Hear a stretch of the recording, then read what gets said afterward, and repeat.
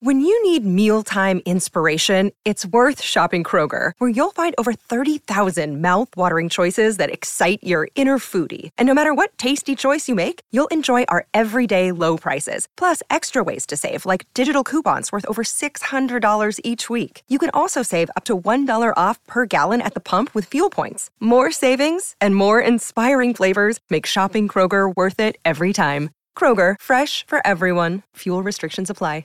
Another day is here, and you're ready for it. What to wear? Check. Breakfast, lunch, and dinner? Check. Planning for what's next and how to save for it? That's where Bank of America can help. For your financial to-dos, Bank of America has experts ready to help get you closer to your goals. Get started at one of our local financial centers or 24/7 in our mobile banking app. Find a location near you at bankofamerica.com/talktous. What would you like the power to do? Mobile banking requires downloading the app and is only available for select devices. Message and data rates may apply. Bank of America N.A., member FDIC. Okay, round two. Name something that's not boring. A laundry? Ooh, a book club. Computer solitaire, huh? Ah, sorry, we were looking for Chumba Casino. That's right, ChumbaCasino.com has over 100 casino-style games. Join today and play for free for your chance to redeem some serious prizes. ChumbaCasino.com. No purchase necessary. Void where prohibited by law. 18+ terms and conditions apply. See website for details. Judy was boring. Hello. Then Judy discovered ChumbaCasino.com. It's my little escape. Now Judy's the life of the party. Oh, baby, mama's bringing home the bacon. Whoa, take it easy, Judy. The Chumba life is for everybody. So go to ChumbaCasino.com and play over 100 casino-style games. Join today and play for free for your chance to redeem some serious prizes. ChumbaCasino.com. No purchase necessary. Void where prohibited by law. 18+ terms and conditions apply. See website for details. Better off.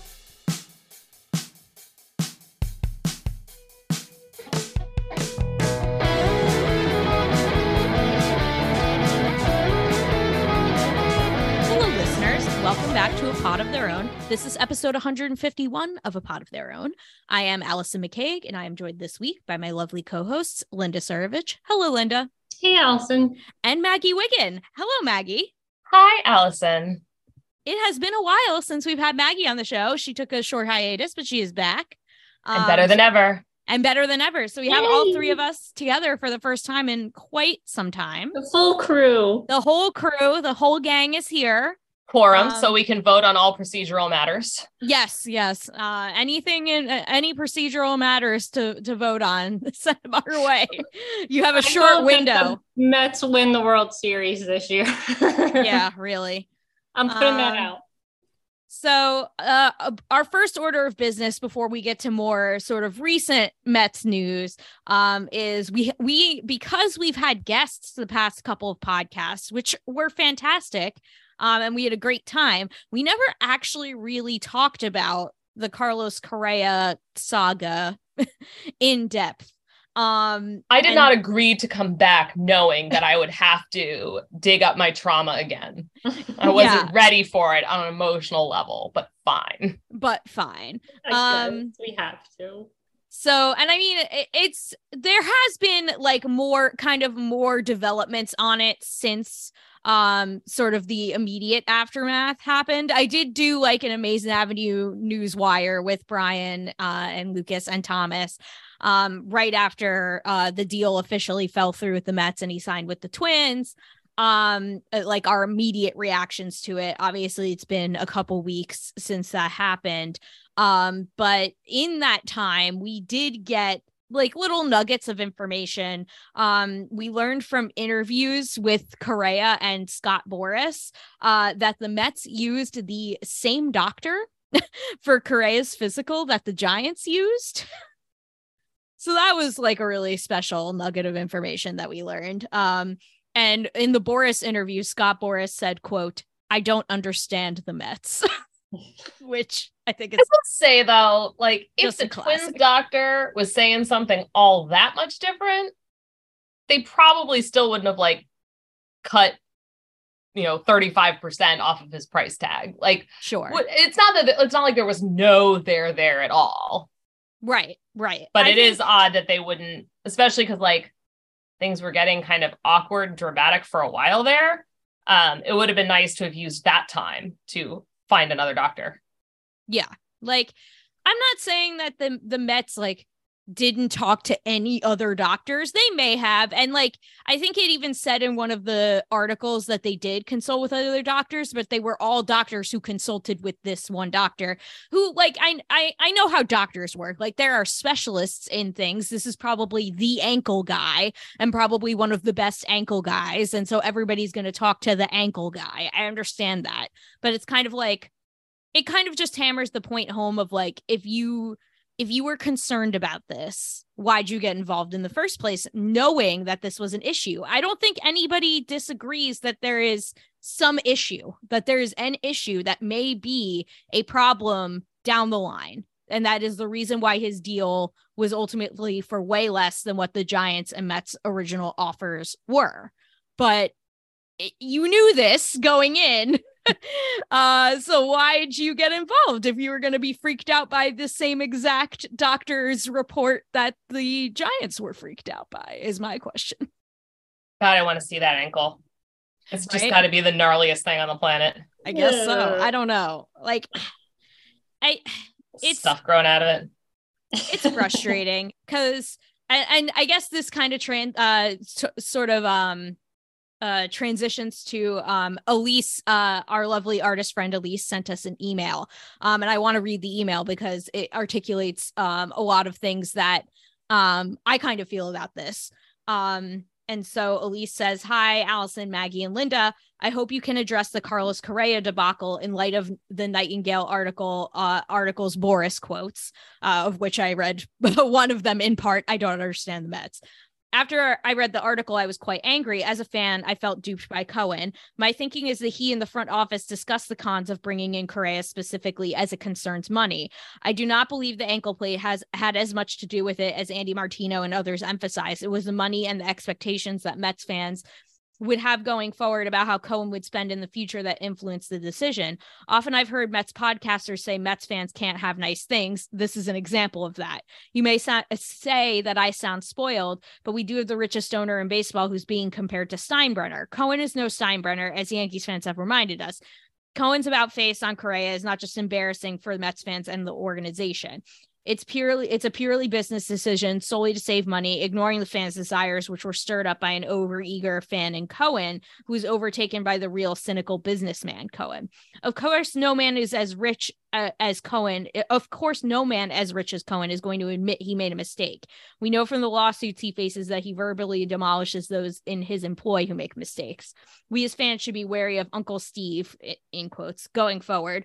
It really is all about the Benjamins for him. We're just fortunate that he has way more of them than the Wilpons.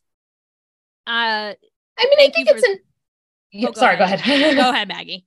No, I think there's a lot of interesting stuff there. I would first say, like, I recently found out someone I know has met Steve Cohen and finds him an absolutely terrifying human being, which is not surprising. And I think we should all remember that, like, it's not like he's the good one. They're all terrible. But, part of what I don't totally buy is that that it's all about money, because if it was really about making money, then Steve Cohen wouldn't have bought the Mets anyway. He would have bought another index fund or whatever. I don't know what money is. It's not, I don't know. He doesn't seem to be operating it like a money-making machine. I don't know. He just doesn't seem like to be the kind of guy who would be like, oh no, now everybody thinks I'm going to spend a lot of money. Like, he doesn't care what we think. Yeah, I agree with that. I don't. There's things in Elise's email that I agree with wholeheartedly. I think the part where she says, I don't think it's about money as much as she thinks it's about money. But when she says the overeager fan Cohen was overtaken by the real cynical businessman Cohen, I cannot say if the cynical businessman is the quote real Cohen and the fan is not necessarily, but I do think that shift in mindset did occur. I think that he went into this Correa thing in like a fan mindset, which is good because that's one of the nice things about Cohen compared to previous owners and other owners in baseball is that he is actually a fan of the team, which differentiates him from some others. I think he went into this kind of with a fan mindset. Like he said it himself, Correa takes us over the top. And he was not wrong about that at the time.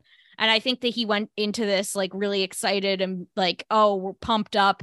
And then I am not sure if he sort of came around to like ultimately backing away on his own, or if the front office got involved there. Like, I don't have any insider information here, so this is my own speculation. Like, please do not put in the newspaper that I like said that Sandy Alderson like screwed up the Correa deal or whatever. But I think there is some reading between the lines that we can do here based on what Andy Martino was tweeting in the immediate aftermath of all of this, when he was tweeting things like the front office was not consulted and all of this stuff. It heavily implies that Cohen acted on his own, independent of the front office, except for maybe Billy Epler, unclear. But like he was clearly the one himself closing this Correa deal. And then maybe some more cautious elements of the front office, and I can deduce on my own who those cautious elements are, may have influenced him in the other direction. But he's Steve Cohen. He can overrule those elements if he wants to, and he chose not to. Well, also it seems, from what we've seen of Cohen too, is he's kind of impulsive. Like, he had first with like the whole Steven Matz thing, and then he got mad and then immediately went out and signed Scherzer. Then he saw the Correa deal falling apart with the Giants, so he kind of bullied his way in and signed Correa. So he does act like an impulsive fan. And then I guess just thinks like, oh, it's fine. Everything will work out later because I have the money to just overrule everything. So yeah, I think it's you have to be ruthless to get to where he is. And I think maybe that's what we also see as impulsiveness is also ruthlessness, how he kind of wants to like bully all the other teams into getting the Mets all the good free agents. But then baseball isn't run that way, and it probably will never be run that way because of all the dollars for war people within the game right now. And so I think their voices are the stronger ones now, not only in the organization, but around baseball. And I think he was probably talked out of it. Yeah. I mean, Elise says that Cohen's no Steinbrenner, but the way he acted impulsively is very much a Steinbrenner move, actually. The whole, like, I'm going to do whatever I want. And he was ultimately talked down from it, but like the owner kind of acting and like overruling the front office and acting independently of the front office is very much a Steinbrenner move, for good or for bad. I think it's certainly a double-edged sword, I think, to have an owner that operates this way. It is much preferable to have this situation than to have the Wilpons or, a guy that doesn't have as much money as Steve Cohen has as your owner, for sure. But there are pitfalls of it too, because it like these guys are going to be meddlesome in their own way. Well, no, in his own words, he said, we need another bat. And so you go from Carlos Correa to Tommy Pham. Like you've had a good offseason, but now they're like, you can't help but like recency bias. I'm still holding out hope. There's got to be a trade or something. Jeepers. It cannot end with Tommy Pham. I think it is really going to end with Tommy Pham. I think so too. I mean, you never know. But I guess that does kind of transition into the other bit, one of the other bits of Mets news, which is that the Mets did sign Tommy Pham to a 1-year, $6 million deal to be the fourth outfielder. Obviously, one of the issues, and I talked about this and Thomas talked about this on the Newswire when we reacted immediately to the Correa situation, is that what Linda just said, it's a huge letdown. There, like after Correa, there weren't a lot of meaningful ways to upgrade the team now. Like you dangled this shiny carrot in front of us and now you've taken it away, and I can't like forget that the carrot ever existed. Like if the Mets had never gone in on Correa in the first place, I'd be happy as a clam right now. And I'm still pretty happy. You know, the Mets are a very good baseball team. I'm very excited I don't want to make it seem like I'm just like complaining and you know, being a huge downer, because I think the 2023 Mets are going to be really good and really fun to watch. But it's just like, I can't unknow that Carlos Correa was almost on the Mets. Like, I can't just like erase that information from my mind. And Tommy Pham does feel like no offense to Tommy Pham, but it does feel like a letdown in comparison. I think even Tommy Pham knows he's not Carlos Correa. I would hope so, at least. And I mean, you know, like this was not the replacement for Correa. Like if they had signed Correa, they might have still signed Tommy Pham. They needed a fourth outfielder, and that's what this is. I mean, the big issue here is, and this isn't the fault of the Mets, is that even Tommy Pham was probably like their third or fourth choice for this role. That was part of the mystery, is that there were other folks besides Tommy Pham hanging out there, and the Mets didn't go for any of those guys. They went for some of them. They went for Andrew McCutchen. They went for Andrew McCutchen very hard, actually. They tried to outbid they offered more money than the Pirates did, but Andrew McCutchen wanted to go home to Pittsburgh, and you know, hard to blame him there. And he's gonna be a starting outfielder for the Pirates, whereas the Mets Pirates did not offer him that. Or DH. I'm not sure exactly what his role is going to be, but he's going to get more at bats on the Pirates than he would get on the Mets for certain. And I think that the Mets had interest in the likes of Adam Duvall, for example. They were mentioned in connection with him. Now, I don't know. We don't know what we know about the McCutchen situation, where it was publicly reported that the Mets offered McCutchen more. We don't know if they actually made an offer to Duvall and if it was competitive with the Red Sox offer, the Red Sox who we signed with. But what we do know is that, and we don't know what his motivation was, Duvall, in signing with the Red Sox, but what we do know, again, is that the Red Sox were going to be able to offer him more playing time than the Mets were ever going to. So I think a lot of these guys that they wanted for this role wanted more playing time than the Mets could offer. And so they ended up falling back on Tommy Pham. I mean, I'm kind of personally disappointed in this whole like crop of dudes that they were trying to get for like this fourth outfielder, maybe sometimes DH role. I wish they had gone harder on Trey Mancini, but I am biased in that regard. And I understand that Tommy Pham is a better fit in the sense that he can stand in the outfield, as opposed to Trey Mancini, who probably like can't really do that at this stage of his career. It's more of a straight first base DH type, even though he has played outfield in his career. Even I thought Brian Anderson might have been interesting to go after. Yeah, that would have been a fun choice, because he could have played outfield and third base potentially. But he ended up on the Brewers. But yep, that was a good signing by the Brewers. It was a good signing by them. So we have Tommy Pham, who, you know, on paper is like fine. But just don't start a fantasy league with him. Exactly. It is worth noting that he does not have the greatest clubhouse reputation in the world. According to Martino, though, it's okay if you fight people as long as it's not your teammates. Oh, okay. Sure. I couldn't tell if that tweet was a bit. And that's when I feel like I've been in this world maybe too long. Yeah. I don't mean like alive. I mean like this particular universe. It's very hard to tell when Martino is trolling. So I don't know. Never a great sign. And like baiting the fans, which he often does. But like, yeah, he for those uninitiated in Tommy Pham's antics, Phamtics. Now we know what the recurring segment's going to be called in the season. We'll just call them Phamtics whenever something comes up with Tommy Pham. If something comes up, we'll call it Phamtics. Wait, we can vote on that. Yeah. All in favor? Aye. Yeah. Opposed? Motion passes. Phamtics.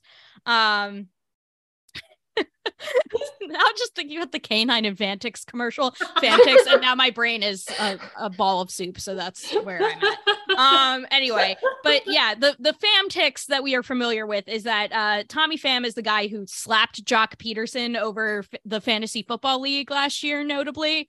And like he's said some like, we're not talking about, again, I feel like I always have to give context because on this show we talk about like really bad dudes. He's not on that level as far as we know.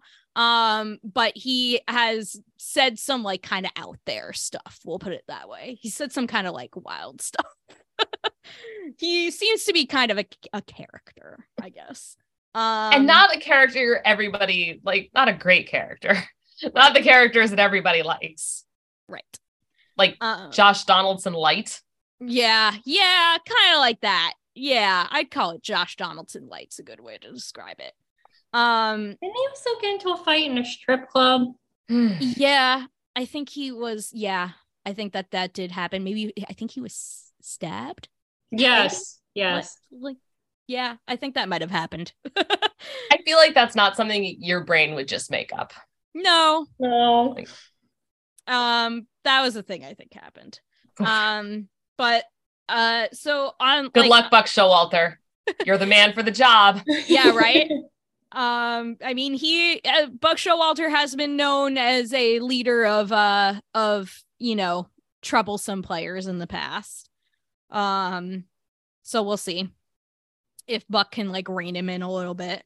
Though he's a veteran player at this point. Like, I don't think he's really gonna be reined in all that much. I don't know. Well, didn't they ban SNY because people were upset about like what Keith Hernandez was saying? Maybe Buck will ban like fantasy teams in the clubhouse. Right. Yeah, that would probably be a good idea. No fantasy football, guys. Yeah. At least not with each other. Like, you can maybe do some of your do it with your buddies outside of baseball or whatever. And not with Jock Peterson. Not with Jock Peterson. But yeah, so as far as the roster is concerned, this kind of leaves the position player side of things pretty much set, though there's basically like one roster spot that's probably going to be like up for grabs / competed for, because the locked in guys on the bench now are Nito, who we'll get to more in a little bit, Guillorme and Pham, which sort of leaves one more bench spot up for grabs. Now that could be Darren Ruff, who's still on the team. Sorry, Lynn. You're so close. It's possible, but it is possible that it could be one of either Francisco Alvarez or Brett Beatty as well. All indicators point to, and this is kind of related to the Nito question, but all indicators kind of point to Francisco Alvarez starting in AAA this season. Because in the aftermath of, I guess I'll get into the Nito thing right now, the Mets signed Tomas Nito to a 2-year contract extension, which is good. It's fine. It's like, it's not anything crazy. It's just basically $1.6 million this season and $2.1 million in 2024, which is essentially what he would make in arbitration. There's buying out his arbitration years, which is fine. But it's, to me, what it says is more about Francisco Alvarez than about Tomas Nito, incidentally enough. It's interesting that the Mets behavior, we'll put it this way, the Mets behavior is not that of a team that thinks Francisco Alvarez is ready to be their starting catcher of the future. In the way that they have signed Omar Narvaez to a 1-year deal plus a player option, or not a team option, a player option for 2024. And they've now locked in Nito for 2023 and 2024. So it's kind of like, well, if you really think Francisco Alvarez is like knocking down the door and ready to take this spot, you're not behaving like a team that thinks that. I don't know why, but it just. But that also, I mean, that may have more to do with the catching than anything else. Yeah, and I think. I think that's, they're in a tough spot in a lot of ways because like catchers are notoriously slow to develop. Catching skills are notoriously slow to develop. And, I think they are in a tough spot in terms of like his bat is obviously much more advanced. Do you run with the bat, push the catching skills to the, the catching side of things to the back burner? Like, but then you potentially miss out on a lot of development time behind the plate. I don't know. I can see why putting him in that position right away may not be appealing to them. Well, the other day, the SNY had an interview with Alvarez, and he said his defense has improved enough, and he thinks he's going to be on the roster opening day. So I don't know if that was just him confidently talking, or if somebody hinted at him that he would be on the roster, but he sounded confident that his name would be on the roster come opening day. Yeah, it's unclear. I mean, like, even if the Mets don't think that his catching skills are ready, I think that, you know, obviously there is a role for him to play as a part-time DH potentially, the other side of the Vogelbach platoon if Darren Ruff does not get that job. And Tommy Pham is also kind of partially filling that role too, but it would be like Tommy Pham is like also the fourth outfielder. So like it is possible that Francisco Alvarez can make the team as like a part-time DH, and maybe he'll catch a little bit and sort of get mentored by Nido and Narvaez. Narvaez actually said in an interview that he's excited to mentor Alvarez, which was really cool to see. Something that like a quote that Alvarez gave a couple weeks ago that was basically like glossed over and like talked about for 5 minutes and then not spoken about again, but like actually concerns me deeply, and I wonder why we're not talking about it more, is he said that the Mets want him to work on his English. He said that. And I was like, is that true? Because if the Mets said that to you, that's kind of messed up. Like holding you in AAA because they want your English to improve. Like, well, for a catcher, I can kind of see it because he is communicating with the pitchers, but then you can always bring Lindor in to translate on the field. Right. It was very odd. He like said that and then like he never said it again and no one talked about it. But it was a quote he gave. I saw it. So I don't know. I mean, if that's part of their motivation, then that's kind of odd, and maybe it is, but that'd be if that was their concern, then just like give him like an intensive 2-week course over the off season and he's done. Right, like it's yeah, a teacher. Like, I mean, ironically, I wonder if there was something kind of lost in translation there. Yeah. But yeah, I mean, I think that's definitely that would be very disappointing. Yeah, it would be. And like, I don't know how much of like work on your receiving, work on your skills as a catcher. Like maybe the Mets kind of threw the whole like communicating with the pitching staff in there as part of that. And I don't know if Alvarez took that to mean, oh, my English isn't good. Like it is possible that there was a miscommunication there. And I don't know. But the way Alvarez worded it was like, they want me to work on my English. And again, I don't know if that's exactly what they said or what, but yeah, that was something that was cited. So yeah, it's possible that Alvarez will get that final spot. The way Andy Martino's reporting after the Mets extended Tomas Nido was that it didn't seem like Alvarez. It seemed like the team's plan was to keep him in AAA, but I don't think that is necessarily set in stone. That's just what Martino was reporting.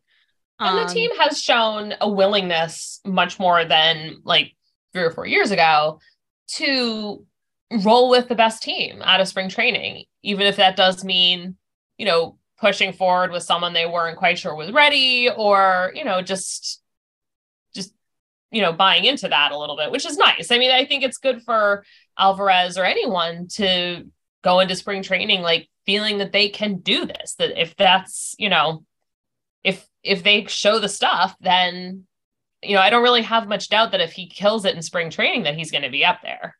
Yeah. Yeah, I agree. And so I think that this final spot is sort of going to be an open competition between like Darren Ruff, Francisco Alvarez, and Brett Baty. And barring any other moves, obviously, if the Mets make another move, then that's different. But as things stand right now, that's kind of like the last position player spot left, and I think it's going to be one of those 3 guys. So we'll see what happens. I actually think that like if I were a betting woman, which I'm not, anyone that knows me knows I am risk averse. But if I was a betting woman, I actually would put my money on Brett Beatty. If I were to make that call today, if I had to place a chip on one guy, I would put it on Brett Beatty, I think, to make the roster opening day. Well, I have a feeling they're going to try out Beatty in the outfield too. Yeah, they might. They might do that. I mean, they were talking about doing that when they thought they were signing Carlos Correa to play third base. I think that there's less of an impetus for them to do that now that third base is kind of like not open. I mean, Eduardo Escobar is the likely starting third baseman, but I think that job is up for grabs now for Beatty.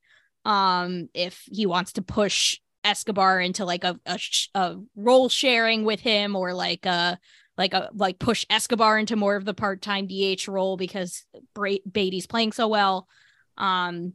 But I think getting him some outfield reps couldn't hurt because it would allow him the flexibility. But it would be better, I think, for him developmentally to establish himself more defensively at his natural position, which he has not yet done. So no, we'll see. With the Lucky Land Slots, you can get lucky just about anywhere. This is your captain speaking. We've got clear runway and the weather's fine, but we're just going to circle up here a while and get lucky. No, nothing like that. It's just these cash prizes add up quick. So I suggest you sit back, keep your tray table upright, and start getting lucky. Play for free at LuckyLandSlots.com. Are you feeling lucky? No purchase necessary. Void where prohibited by law. 18+ terms and conditions apply. See website for details. The only other bit of Mets news right now, things have kind of slowed down the offseason as a whole, as far as free agency is concerned, because all the major free agents have pretty much signed. But the arbitration, the deadline to agree to terms with arbitration players passed. The Mets agreed to terms with all of their arbitration players, with the notable exception of Jeff McNeil. I think there's like a $1.6 million difference between the Mets and Jeff McNeil at this point. So they're going to go to arbitration. There was a lot of fuss made by like the random weird like Mets rumor accounts that are all like run by teenagers, that because Jeff McNeil put on his Instagram story that he was at Citi Field. And so everybody, and like he attended the Rangers game, as Linda probably knows. Yes, I did see him there. with his agent and John Franco. So everybody was like, "Oh my God, extension!" And I was like, "I don't think so, guys. I don't know." Apparently, I saw one person point out he was there for like a little league like charity event or something. He was there for a charity event. Like, come on, guys, chill out. I mean, I'm not saying it's impossible, but I'm begging everyone on Twitter to chill. I don't know that I would be champing at the bit to go to arbitration with the reigning batting champ. Like that just seems to me like that. You could just save yourself an afternoon. Just like go ahead, like skip the paperwork and give him $1 million because he's the batting champ. Yeah, just if it was me, that's what I would do. There's nothing more like. How do I word this? There's no more sort of like obvious. I mean, we talked about I think we talked about this a while back when we were talking about like Steve Cohen's spending and the Cohen tax and that quote that the random anonymous MLB executive gave that was like, oh my God, he's violating the norms and like the other owners are not going to be happy with him about this. And it's like basically about like we're not colluding t-shirt. Has people asking a lot of questions about my shirt, but like there's no more obvious like demonstration of the system that's in place or like the gentleman's agreement among all the owners than the richest owner who has already demonstrated that he doesn't care about the Cohen tax going to arbitration with one of his best players over $1 million. And it is like such a baseball thing. Like this isn't even one of those things where you're like, God, the Mets at it again. Like, no, this is just they all do this. Like you would think if this was really about money, if this was actually just about money, the rich owners would not do this and the poor owners would do it more often. But that's not the case at all, actually. It's like every team does this randomly sometimes. Like they just do this. And it's because like that is the way the system is designed. It's designed to like the team makes like a dollars per war calculation of what a player's worth and files and decides that that is what the player's salary is. And then the player decides independently, the player and his agent decide no. And I think in this case, I mean, I don't actually know, like a lot of people know a lot more about arbitration than I do. And someone who knows more than me, probably one of our listeners, to be perfectly honest, will point out like how often teams win versus how often the player wins. I don't actually know the proportions there, but I think in this case, the Mets are going to lose because, as Maggie mentioned, Jeff McNeil just won the batting title. I think he has a pretty good case to get paid. Well, it's also strange because they just gave Pete like a record-breaking like deal. it's not, I don't get it. It's not about like the Mets being cheap. This isn't like the Mets specifically being cheap or like it's just this weird system. Every once in a while this happens and it's designed that way.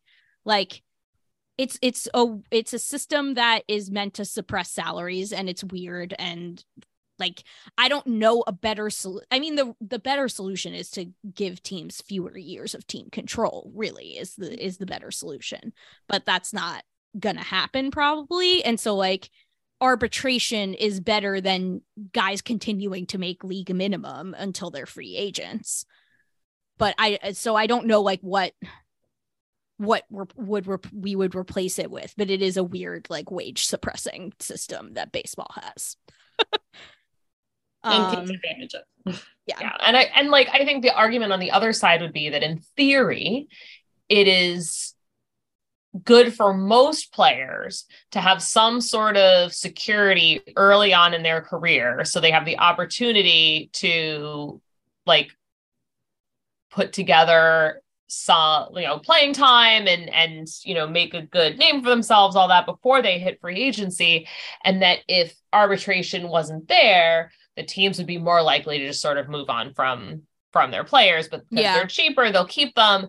But at a certain point, like, we're talking about Jeff McNeil. Like, what would he make on the free agent market right now? Like, granted, he had a down year not that long ago, but, I think, it would probably make somewhat more than whatever the like $7 million or whatever it was. Absolutely. He would make at least twice as much average annual value. I would say if it was just a 1-year deal, somebody would smartly give him like $30 million. Oh yeah. Like right there. Jeff McNeil is actually a really hard, like a strangely hard player to project what he would make on the free market. Like if he were a free agent this offseason, what would his deal look like?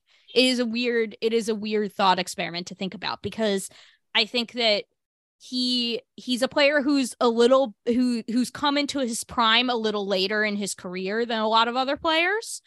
And his skill set is, and he's done the splashy thing, like won a batting title. That doesn't necessarily like these awards and things are often like give you like name recognition, even when you might not like have the skill set that would make you a lot of money ordinarily. But I would argue that McNeil on the same token is underrated as a player because his type of skills, he doesn't hit a lot of home runs.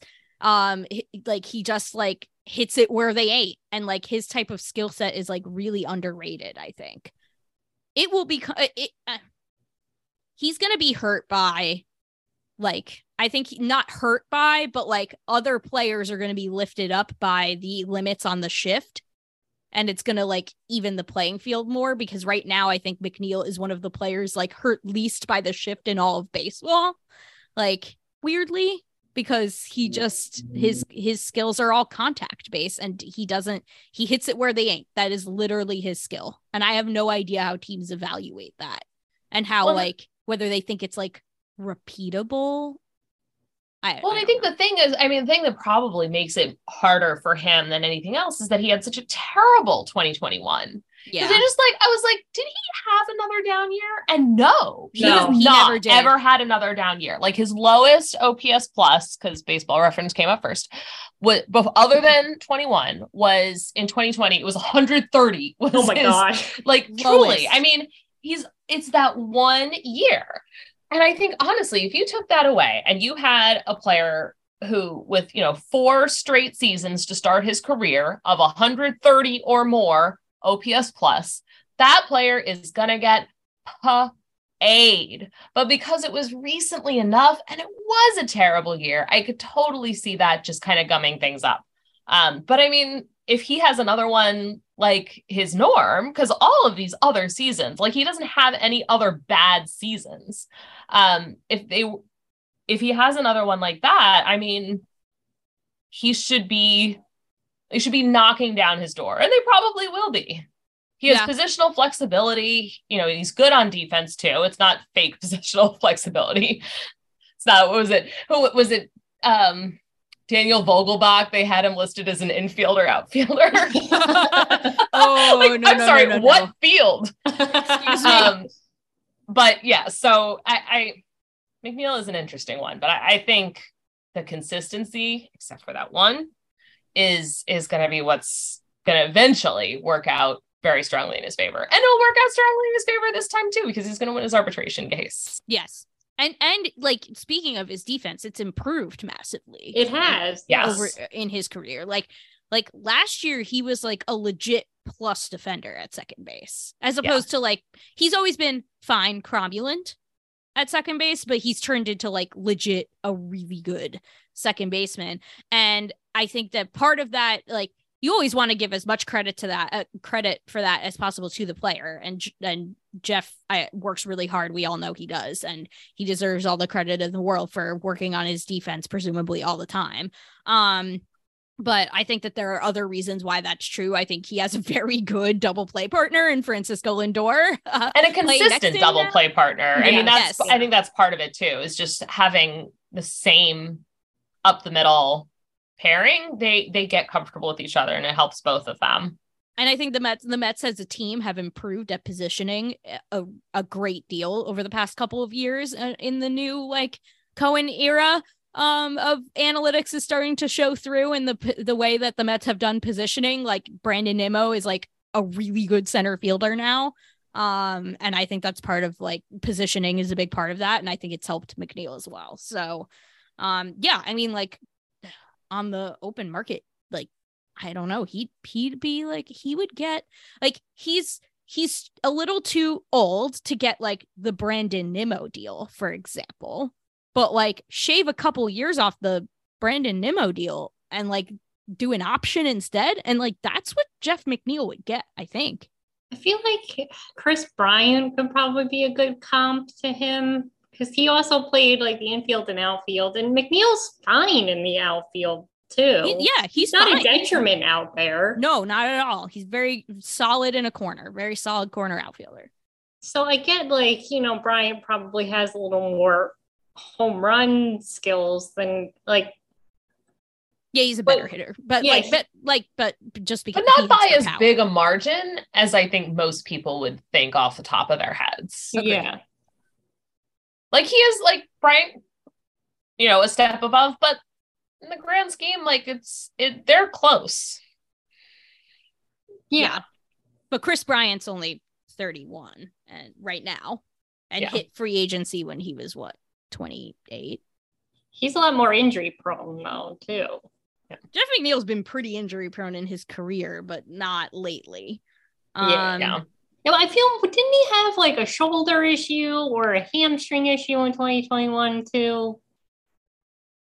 Yeah, that does sound, and that might have contributed to his struggle. And I mean, Jeff McNeil is actually younger than Chris Bryant, but like he's going to hit free agency later than Chris Bryant. And he did get a late start to his career. He came up when he was 26. Not the 26-year-olds are old, or no, but like. He's just a little bit later than a lot of players of a similar caliber. Yeah. So we'll we probably should mention the Hall of Fame voting too, since the Mets did not get in. Yeah, I guess. I'm like caring so much less and less about Hall of Fame every year, which is I know sad, but it's just like I feel like I like know too much about all of this and it makes me enjoy it less, which is kind of sad. Well, because I feel like because there's this game that gets played with the voting a lot where like where we all know who's going to make it in, probably. There's some borderlines, but like, and it's just, well, I'm not going to vote for that guy until I've had 3 years complaining about this, and then I'll vote for it. I mean, it's so what we end up with are these long stretches of time before any one person gets elected, where like year after year, you're like, is Scott Rowland going to get in? Is Billy Wagner going to get in? Like, and you know, by the time one of those actually does happen, and congratulations, Scott Rowland, very well deserved. Yes. I'm just so tired of it. Like, yeah. I thought he got elected like 3 years ago. Like, come on, man. I cannot maintain this line of thought for that long. Yeah, so the Hall of Fame voting news is that Scott Rowland is the only guy on the current ballot who got in, who got the requisite 75% of votes to get in. He got 76.3% of the vote. Billy Wagner was one among those who like kind of not just missed, but below the threshold by a little bit at 68%. But you know, may get in event like in the realm of might get in eventually. And then notably for the podcast, sadly, among the players receiving less than 5% is R.A. Dickey. Zero. He got one vote though. I want to know if you are the person who voted for R.A. Dickey, I would like to buy you a beer. Yeah. Whoever you are out there, I would like to buy you a beer. Make yourself known.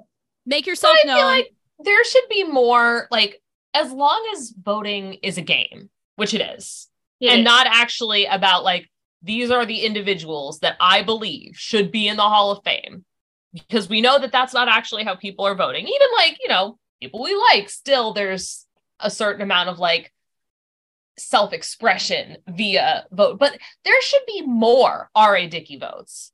Not enough that like we need to keep this guy on the ballot for very long, but I would love to see more voters have fun with it, because they're playing games, but when they play games, they tend to be angry games.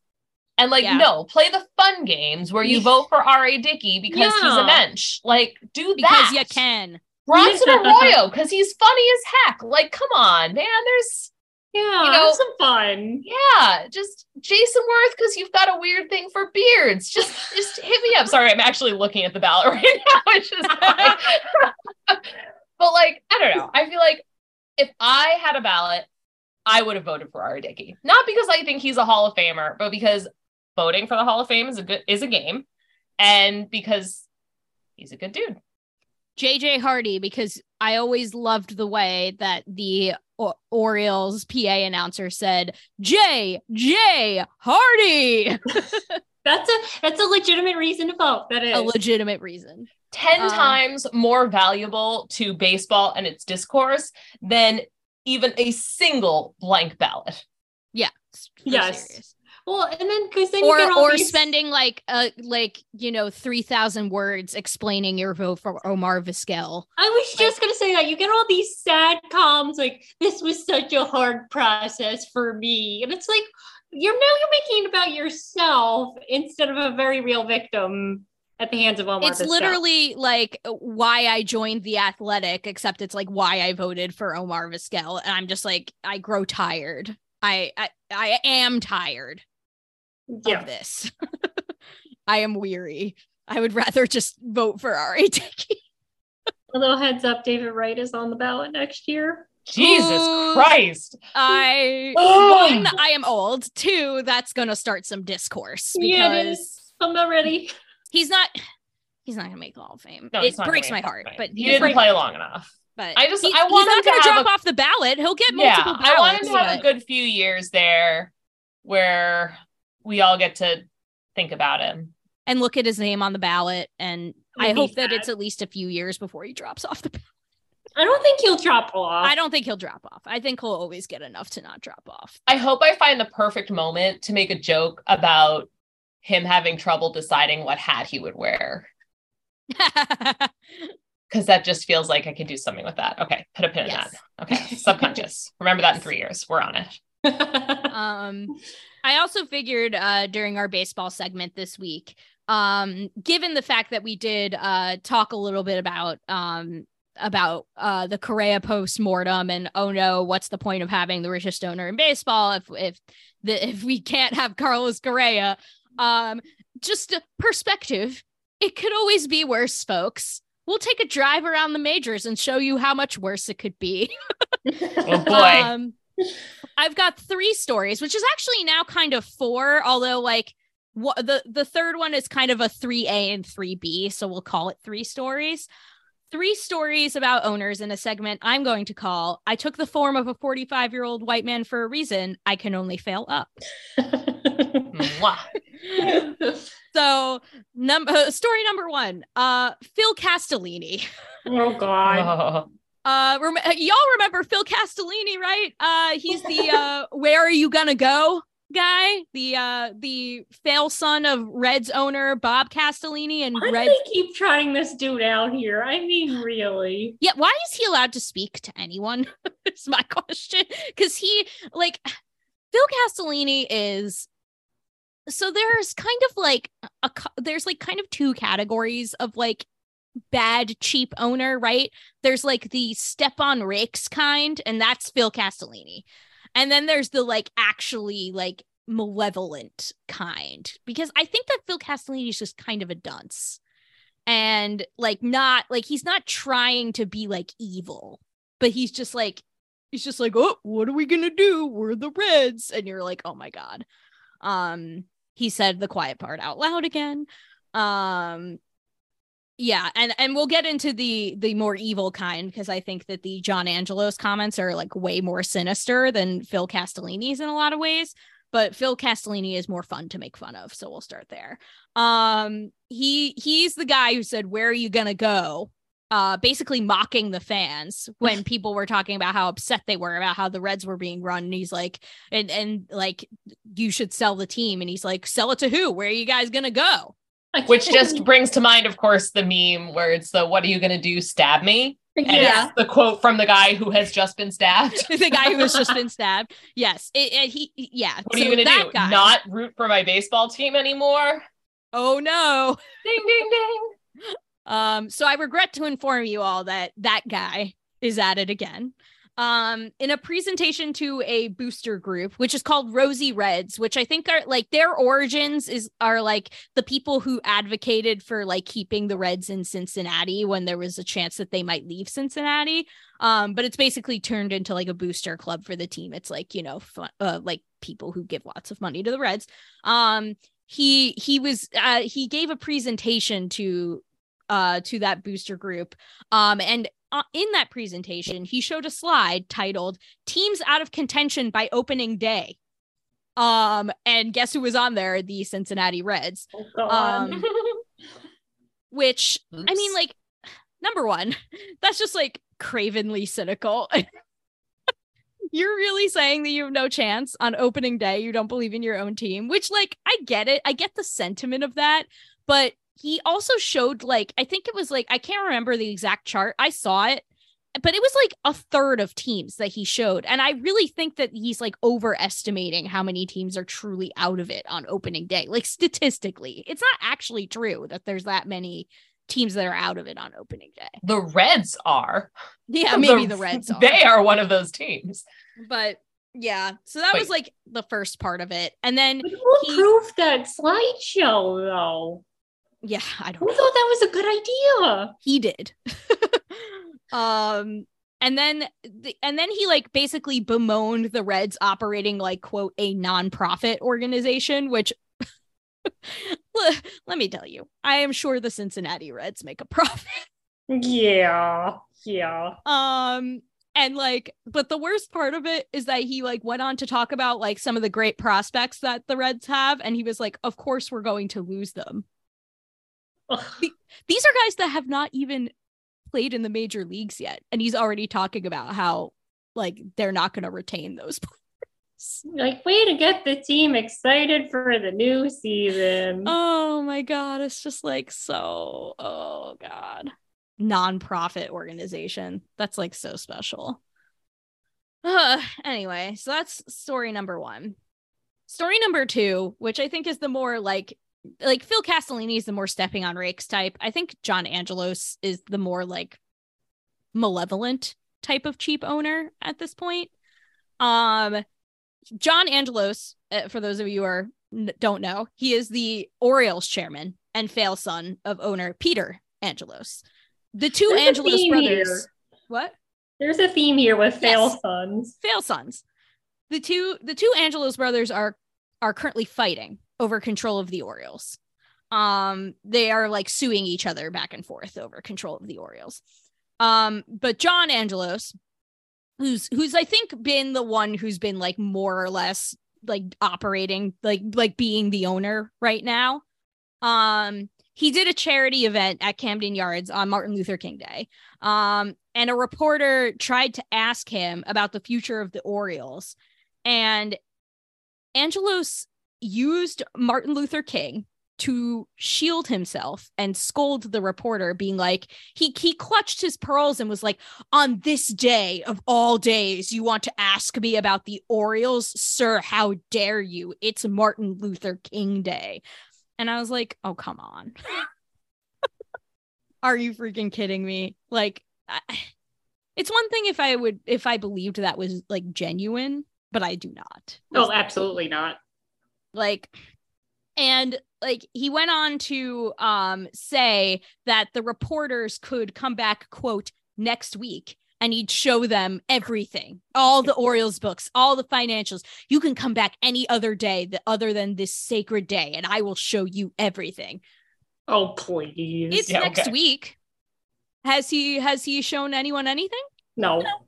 And he's just in the middle of getting a few things reorganized, and he'll absolutely have them for you later this week, next week at the latest.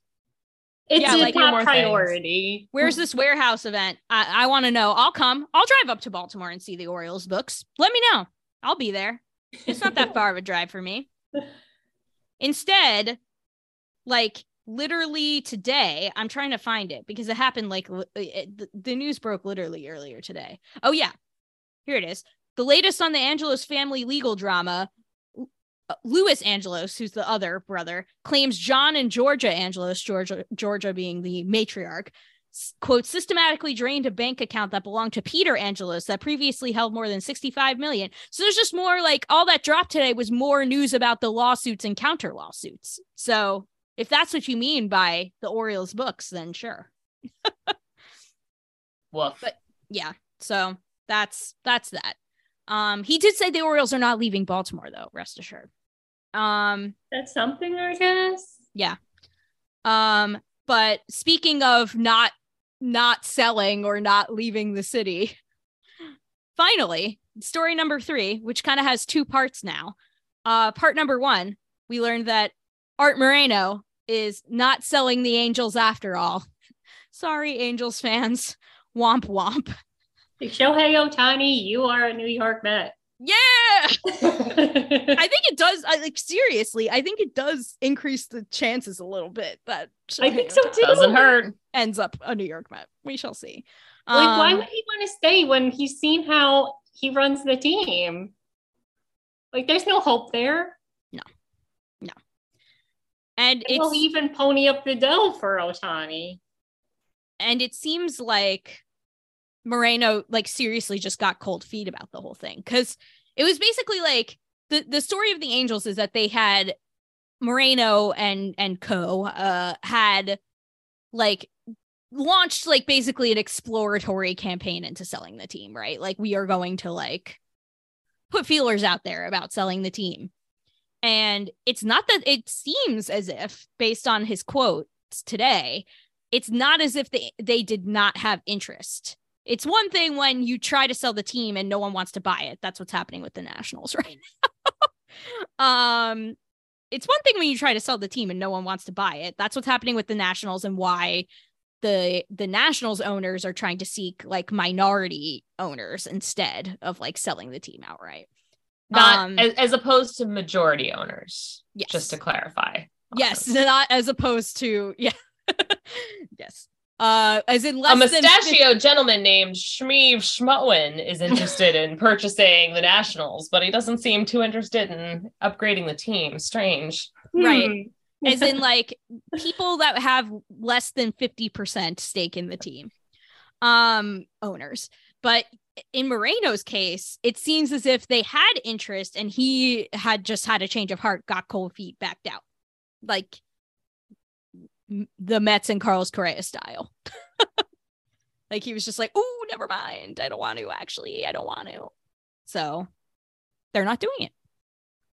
And this, not the same thing, but a similar, I guess, in the same realm of like, who says we're selling the team, we're not selling the team. The Marlins owner gave a very similar quote. Well, there was a rumor that there was exploration into selling the Marlins, and the Marlins owner quickly put the kibosh on that immediately and was like, I am never selling the Marlins. And it's like, oh dear. Yeah. I just feel bad for, like, because we got out of that bad relationship. I just feel bad for other teams that have no hope. Yep. At least when the Wilpons sold the Mets, they really meant it. Yeah. Thank you, Tiki Barber. Can you guys imagine if the Mets did if the Wilpons did this? If they Twitter would have burned down long before today. Or if they were like, we're gonna sell the Mets, and then they were like, just kidding, we're not gonna sell the Mets. Oh lordy. Oh, I think that like Mets Twitter, Citi Field, everything would have burned to the ground. Yeah. Just everything razed to the ground, then just ashes. Like even the ashes would have been thrown into the harbor. Like that would have been we would not have like a level of raising we have not seen since Sherman level. Like that would have been bad. Yeah. But alas, I mean, we are so again, part of the point of this is to point out like wider trends and problems in baseball of like these ownership groups that are craven and terrible. But the other part is to reassure Mets fans that, you know, as frustrating as the Correa situation was, it could be worse. And we know that. We know that. Could be a lot worse. So one more unfortunate bit of baseball news that we do have to cover, that just broke today, before we recorded. We are recording this on Tuesday night, the 24th. Mike Clevinger, recently signed by the Chicago White Sox, is under investigation by Major League Baseball for allegations of domestic violence by the mother of his 10-month-old daughter, who accuses Clevinger of physical, verbal, and emotional abuse of both her and her child. So he is under investigation for domestic violence and for child abuse. I will not go into detail about the things he's accused of doing because they are really disgusting. You can go read them for yourself if you want to, but it's really messed up. And like running out of new things to say. There's another day, another fucking shithead. Well, it also spoke volumes about the company he kept too. Yes. So, I mean, it wasn't a shock when noted Trevor Bauer associate, Mike Clevinger. Yeah. Birds of a feather. Yep, that's exactly it. Birds of a feather. And his friendship with Trevor Bauer was not the only red flag here. There have been red flags about him for a long time. Stuff that he has multiple exes who have called him out for bad behavior. And they have posted on like their Instagrams or their like social media accounts about his behavior. But this is just the first time that anyone's taken it to Major League Baseball. So like he's been suspect for a while. We'll put it that way. Well, wasn't he one of the ones that also like flaunted the vaccine or like the mask mandates too? Yes, I don't recall if he... I remember Lindor got into it with him. Yes, he got in trouble for like, I don't recall like whether he was like vaccinated or unvaccinated or like what his actual stance on the vaccine was, but I do remember that he got in trouble for like violating the COVID protocols. Like he went out when he wasn't supposed to. Yes, that was when it. like in 2020 when like things were like really locked down. He like went out with a teammate. It was him and a relief pitcher whose name I can't remember at the moment. They like went out and broke protocol and got disciplined for it.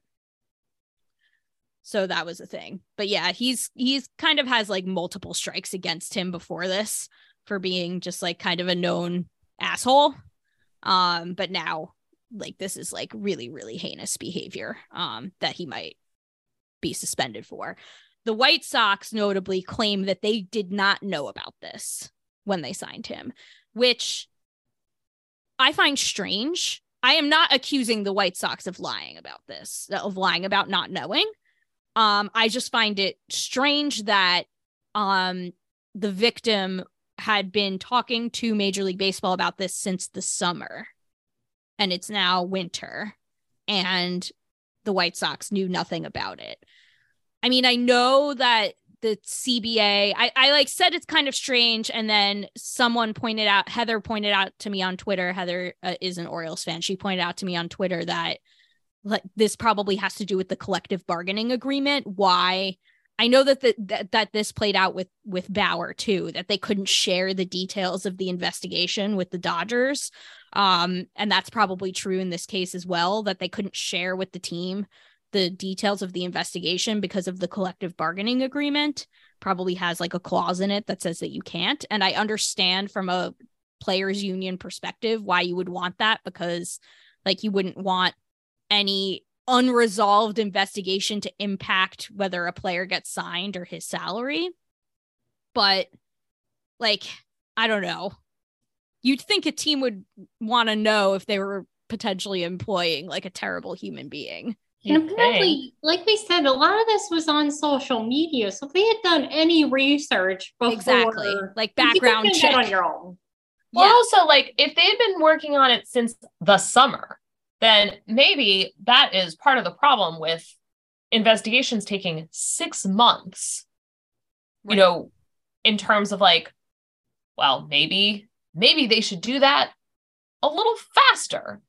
And I'm not saying that you should rush it, but I have a feeling if we actually go in and look at the timeline of the effort that they have put into investigating these claims, it would not be particularly impressive. Yeah. So it's just please investigate the claims before they get gazillions of dollars for people who are garbage and shouldn't be on anyone's baseball team. Well, now I guess the question is, do they have the balls to release him? I mean, Mike Clevenger, come on. I mean, I'm sure they won't, but like, come on. This is, I mean, again, it shouldn't even like, there shouldn't even be the implication that maybe talent level would have something to do with it.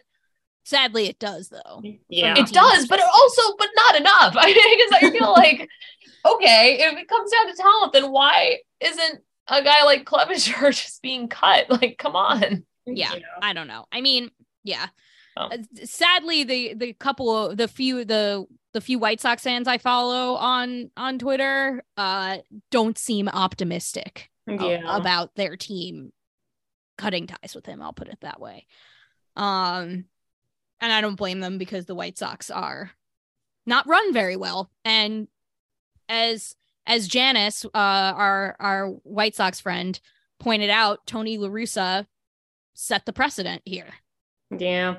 If this is the team that was willing to employ him as their manager. And continue to employ him as their manager for a while. Yes, for a while. So, and you know, if it wasn't for his failing health, would still be employing him as their manager now. Like, it's not like they fired him. He's not their manager anymore because he's not doing well physically. And Restore, for whatever his name is, just seems like an asshole himself. Yeah. So he's never going to do the right thing. Yeah, I do not have faith that the White Sox are going to do the right thing, unfortunately. One, like, speaking of doing the right thing, one silver lining is that as of this recording, Trevor Bauer remains unsigned. There's no wood in this room I can knock on. Come on, man. Ugh. My desk is wood. And there haven't even been any rumors. Not really, keep no. him out of my sport. Yeah. Just forever. Like, you're done, man. You're done. And like with Clevenger, if MLB investigates and finds that these accusations are credible and suspends him, which, because if these accusations are true, which I have no reason to believe they're not based on his past history and the fact that women rarely lie about this, this is also a somewhat unprecedented situation under the domestic violence policy, because this is also abuse of a child. Yeah. I mean, baby. Yeah. The only other person who has, as far as I know, to my knowledge, I could be wrong, but the only player that I know of that has had any sort of like suspension or like discipline under this policy of stuff involving a child was Felipe Vasquez, who went to jail and is out of baseball forever. It's different because that was sexual abuse. This is not sexual abuse, but this is still abuse of a child. And that is a different level than all of these other players that have been suspended under this policy, even Trevor Bauer. So I think that if MLB investigates, finds these accusations to be credible, there will be, I don't know, like some unprecedented level of discipline here. I hope. Because I think, Lord, like, a lot of this country hates women, and I think we've seen time and time again that baseball doesn't often do right by women, but I think almost everyone agrees on children. Yeah. And that crosses a line even for the worst people who believe that men should be able to do whatever they want to their female intimate partners or their intimate partners, period. I like to hope that people agree that children abusing a baby crosses a line here of some kind. Like, if you have any line at all, it has to be that, right? Yeah, babies should be straightforward. Yeah, that should be universally condemned, I would think. And I mean, and I'm cautiously optimistic. I think that something will happen in this case. I think that is a line that is real for most people. I think a lot of times, I worry about what his former partner what blame she will bear, because there's always going to be lots of it.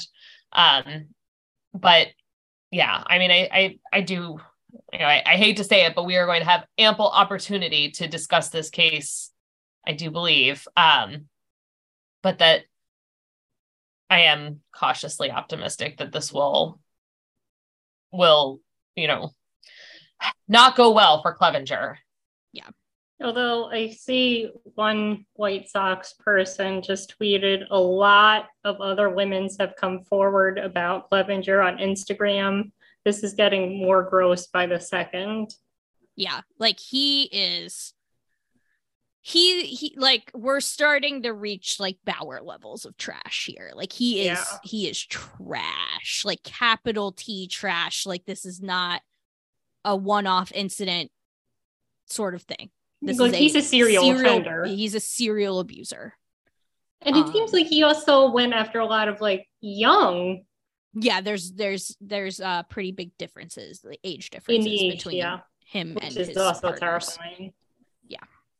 Not illegal age differences, mind you. I mean, but big age differences, which is often, when you have these other red flags of like bad power dynamics, like that is just one of many red flags then that come into light.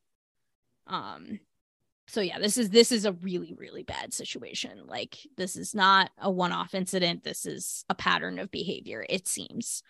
And yeah, this is gonna go on for a while. Now, whether he will respond in a Trevor Bauer like fashion and like countersue everyone remains to be seen. But I think we will be hearing about this for a while.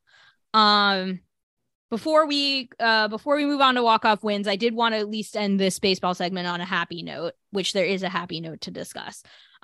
We have the first female manager at High A in minor league baseball. I'm going to mispronounce her name, and I feel really bad about it because her last name is difficult to pronounce, and I should have looked it up beforehand, and I apologize. But her first name's Ronnie, and her last name is Gajownik. That's what I'll go with, and I'm very sorry. Yeah, sounds good. If that's wrong. I will, if I find like a correct pronunciation somewhere and it's different than what I just said, I will correct myself on a future show. I'm very sorry. Or tweet us, like, all in favor of thoughtful corrections. Yes, please.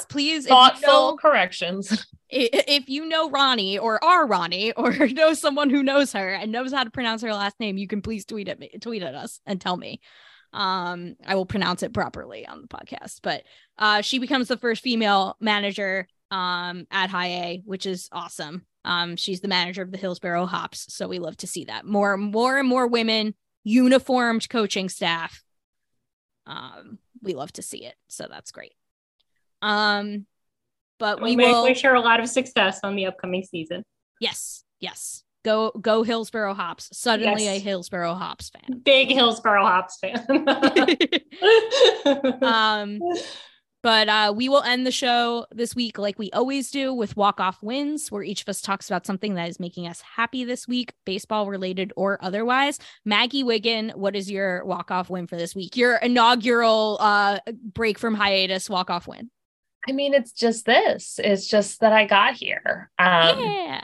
And, and I think I also have to give like a shout out. I don't know if she may be listening. She's on her tablet in her bed under some covers, to my daughter, who really wanted this for me, wanted this for me, like independent of me wanting it for me, like, so we made it work. And, and I came to everybody and I was like, can we make this work? And they were like, yeah, we can make this work. So, I guess it's thank you to my walk-off win is the wonderful women in my life on this show or in her bunk bed across the room from me, like for wanting me to be here and wanting me to be a part of this. So thank you guys. We are so happy that you are here. Yeah, me too. And hi, Ellie. Yes. Ellie's always welcome too. Yeah, she is. Y'all will probably get to hear her at some point or another, because I don't think they are all gonna go as smoothly as tonight went. Yes. But we love having Ellie. Always love having her. Linda Surovich, what is your walk-off win for this week? It's been a week. So I don't well, I got my copy of Spare in. There you go. And I've been That's reading. Something. Yeah, it had a lot of holds on it, so I kind of used my librarian privilege. And when our copy came in, I checked it out to myself. There you go.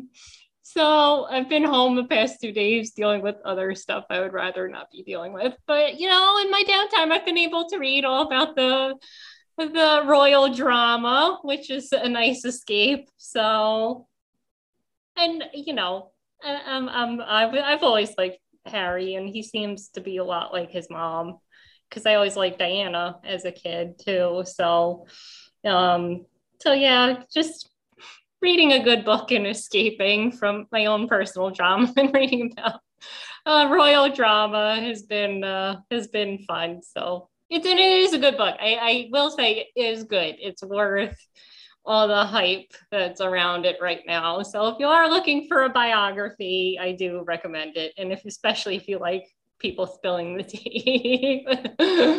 There's no better walk-off win than a good book. Let's be real. It may seem true. mundane, That's but true. it's there's nothing like a good book. I had said like that 2022 was, because 2022 is like a crappy year for me in a lot of ways.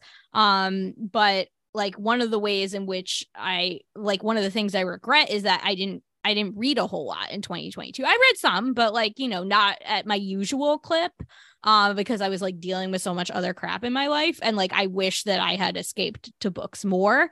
And 2023 has already like instantly been a better reading year for me in the sense that like, I'm already reading my 5th book of 2023. And like, all the books I've read already have been like bangers. Like it was like 3 bangers in a row that I loved right away, which you don't get that all the time. Like sometimes you go through a rut of reading where you read like a few books in a row, like you don't necessarily hate them, but you're like, I wasn't into that. And every single book I've read so far this year has been like, I've been so into it. And I don't know if it's like just that the books were really good or that my mentality was better. I think it's probably a combination of both. So see, I purposely waited because I knew Spare was coming out. So I didn't want to be like in the middle of a book. So I'm like behind on my reading because I've waited so long for this one. So once this one's done, I got to catch up. Yeah, like, I set my goal for 50 books this year. I'm already way behind. I'm at 30 and I'm ahead, but I'm purposefully like, I'm logging. Like I figure like my strategy this year is I'm going to log a lot during not baseball season. Like I'm going to get ahead on my reading so that when I inevitably slow my pace, when I'm spending, 3 hours every evening watching a Mets game, I won't fall behind. Instead, I'll just like fall back to pace. Yeah. So that's my goal, but we'll see how that plays out. So my walk-off win for this week is actually baseball related. It is that Michael and I have booked our flight and our hotel for San Diego. And so like our new annual summer tradition is that we're going to take a baseball trip every summer. Last summer it was Chicago, and this summer it's San Diego. So we are going to see the Mets play at Petco Park against the Padres. Fun. Very excited to check Petco Park off the list. Everyone that's been to Petco Park says it's awesome. So I'm really excited. I've been to San Diego before for work, but I've I haven't really gotten to do touristy things there. I've only been there for work, like for conferences. So basically I've seen the conference center. I've seen the outside of Petco Park because it's like right by the conference center, but I've never been in it. And I've never gone to San Diego for fun and like gotten to do touristy things. So I'm really excited to actually explore the city, rather than just like stay at a hotel next to the conference center and go to the conference center. So that's my walk-off one for this week. Very excited to go to San Diego and see the Mets and see Petco Park. It's going to be really fun. So that does it for the show this week. You can go to amazingavenue.com, check out all of our fantastic content. It is prospect list season. So our wonderful folks on the minors team have dropped their top 25 Mets prospects, or in the process of dropping that. Dropping about an article or 2 a day, I feel like, at this rate. So you can check all of that out. Check out their analysis of the Mets top prospects over at amazingavenue.com, along with all of our other daily news posts and other content. Obviously, if any other major Mets happenings occur, we will be covering it.